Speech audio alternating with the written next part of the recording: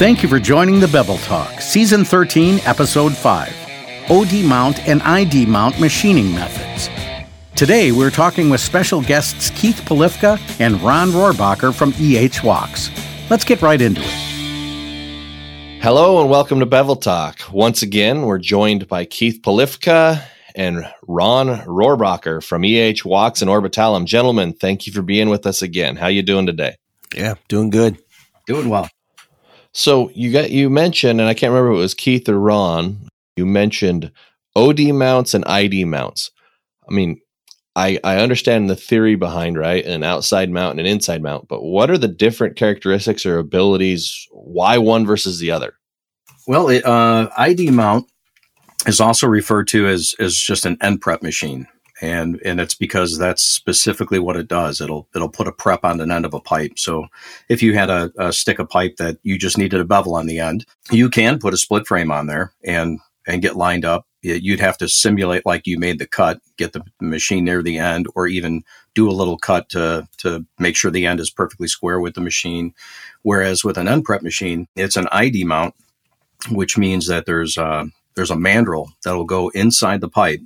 And you tighten the nut on the end of the mandrel, and the legs, there's 3 legs on the mandrel, and they'll start retracting back, coming back towards you, and they're riding up a ramp. So they're expanding as they're coming back. And just by simply wiggling that mandrel and tightening that nut, you can perfectly square that mandrel to the ID of the pipe. So it mounts literally in seconds. And then depending on the size, a smaller machine, the mandrel will always stay in the machine. You just put the machine with the mandrel in the pipe, tighten the nut on the end, give it the little wiggle, and you're set and ready to go. On a bigger machine, you may mount the mandrel first and then slide a machine on it. But the idea behind it is since that mandrel is sitting there perfectly square and in line with that pipe, now we're using that form tool process for the majority of it. We also do single point with it as well. But it allows you to just simply, the machine that's got a head that's rotating around, it's got a blade in there with the form tool angle on there, and you just feed the knobs in and put that bevel on the pipe. And it's incredibly quick. And you still get that cold cut, precise angle. And as soon as that bevel gets all the way down to the ID, it's a perfectly square cut. So even if that cut was done by hand and it was out of square, you just keep running in until you hit the ID all the way around and you're guaranteed square. So for that particular need, it is an excellent solution. It's very fast. It's very easy. I even had my mom come in one day and do a bevel just so I could say, even my mom can do it. And then the OD mount, the biggest difference is it allows you to cut and bevel. So there's definitely times where you have to use that split frame, but like in the scenario that Keith just said, there's instances where you may be able to put the split frame on to make a cut, but once that piece is removed, you still need to get into whether it's a fitting or a valve. The valve's a big one. You want to be able to mount in that valve and be able to do the prep on the end of it. And then we still have to deal with this thin wall, heavy wall scenarios. So again, we have different accessories that allow to do that. We have like rounding shoes for thin wall pipe so that when you put that mandrel in the inside and those legs expand, you don't triangulate the pipe because it has that 3 points of contact. So rounding shoes they're little mini circles. And when you put all 3 of them on there and they expand, they make a circle. And you could actually true up a piece of pipe. If it were out of round, you could kind of round it up a little bit. But the biggest thing is you won't deform it any further. And then that single pointing also comes in. So there's another machine that we came out with called the EP424, which has a technology that still has yet to be duplicated by anyone. When it comes to real heavy wall end prep, it's not uncommon for people to single point it. And there's all different types of slides out there. Typically, it's the same slide that's used to do flange facing, but 2 motions need to happen. Excuse me. That blade needs to travel across, and the machine needs to back up at the same time in order to get that angle that you're trying to get. And we have a machine called an EP424 that has something we call speed prep technology. but it literally has a transmission inside it. And I could set it for, like, example, those compound bevels we talked about. I could do that 10 degree into a 37.5 degree without ever stopping and resetting anything. As the tool bit's traveling down, the machine is automatically backing up. So it's putting on that 10 degree. And when I get down to my 3/4 from the ID where I want to transition to 37.5, you just loosen the knob and move the handle over and tighten the knob again, and it changes the speed that it's backing out and allows you to single point that heavy wall as well. So some really cool end prep technology. EH Walks is an OEM of portable pipe cutting and beveling machinery. Based in Illinois with direct sales support and rental centers across the country, they're prepared to support you with any pipe cutting project. EH Walks is also the distribution hub in the United States for Orbitalum tube cutting, facing, and welding products. You can find both at ehwalks.com and schedule your demo today. Okay, so again, welder brain here thinking, there's always going to be a place in welding for stick welding, flame cutting, grinding. But there's other options out there that can be, whether it's faster or more efficient, easier to learn, higher quality, and anything right there. I'm seeing this in the cutting world too, that you're always going to have a place for flame. You're always going to have a place for grinders. You're always going to have a place for other types of cutting. But you have the ability to do so much more if you just know the technologies out there. Yeah. One of the stories I love to tell, I was called out to a contractor that's used us quite a bit, and they had some 10-inch stainless steel that they had to cut. So we were using the split frame, and we were up in the loft of a big fab shop, and we were up there doing the cutting, and I'm looking down into the fab shop, and there had to be 10 guys down there with grinders. There's sparks flying all over the place, and they're doing a bunch of 2.5 and 3-inch pipe. And I kept looking down, and so we're doing our training on the split frame, and finally said, I got a machine in my truck that'll put a bevel on that in less than a minute. And they're like, get out of here. I'm like, yeah, before I leave, I'll show it to you. So I pulled that thing out, and the one guy there's like, nah, my guys don't need that. And so we do the demo. They end up putting it on rent. I called a couple days later to see how things were going, and the guys were fighting over it. There was guys locking it in their box, and so they ended up getting a couple more.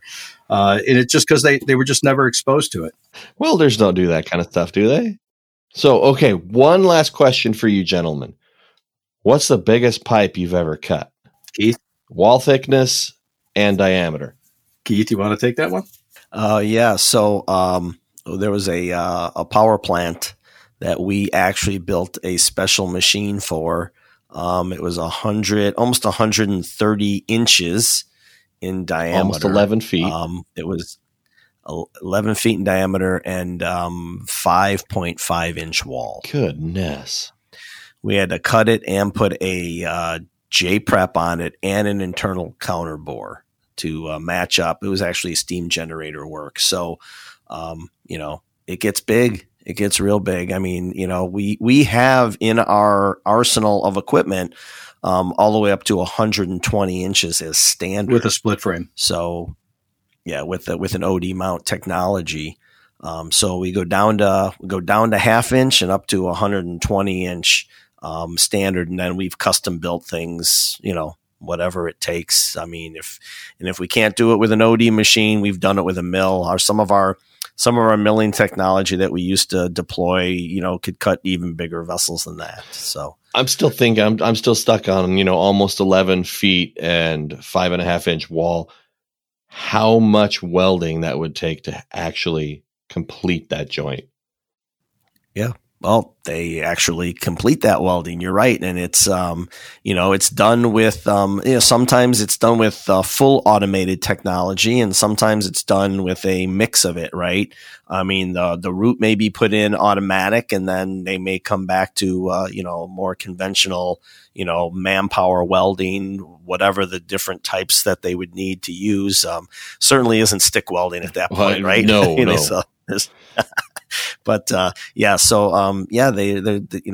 been a lot of advancements in the welding side as well. But I mean, there is where the attachment is, right? Nobody thinks about, okay, well, I have to have this prepped properly before I can do that welding action, right? So Really, really important to be thinking ahead of that. For the small tube, thin wall stuff, of course, you're going to easily be able to prep that. But some of this other stuff it takes a lot of planning and making sure you have the right equipment to do the job. We've touched off a couple times on the complexities, and that also goes in addition to what Keith had mentioned about us working with UA halls, trying to get guys trained before they go out to the field, so they're at least familiar and exposed to the equipment and knowing the options are there.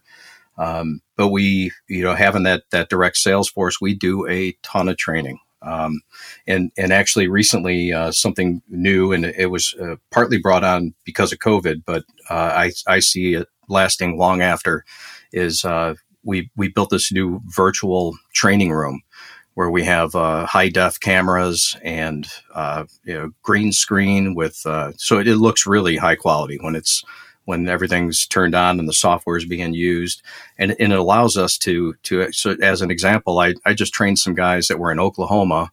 I trained them from Lincolnshire, and we mentioned that we could do this virtual training, and the guy's like, no, I need somebody here, because he didn't have any confidence in it. And I said, tell you what, day before, let's just do a little a sample of it. So we turned the whole thing on. We interacted for about a minute. And he's like, yep, we're doing this. He was all excited. It works really well. It is as close as you can get to actually being there with somebody, because I'm looking at a screen, seeing them. I could see their pipe. They have a camera on that, and they're seeing me and the pipe there. And we even had a translator there for that one, because some of the guys did not speak English.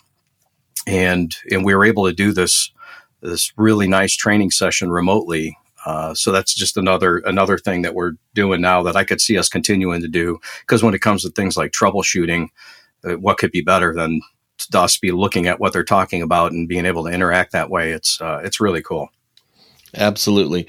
And, we talk about technology being so advanced and changing, and the industry sometimes takes some time to catch up, but it's amazing what we're actually able to do and what we're capable of, and really just how much knowledge and skill is involved in welding, in building, in cutting, and so many different things. It's just amazing to me. So, well, Keith, Ron, thank you guys so much for being with us today. I appreciate your time. Thank you to our listeners. We hope you catch us next time. Thank you. Thanks.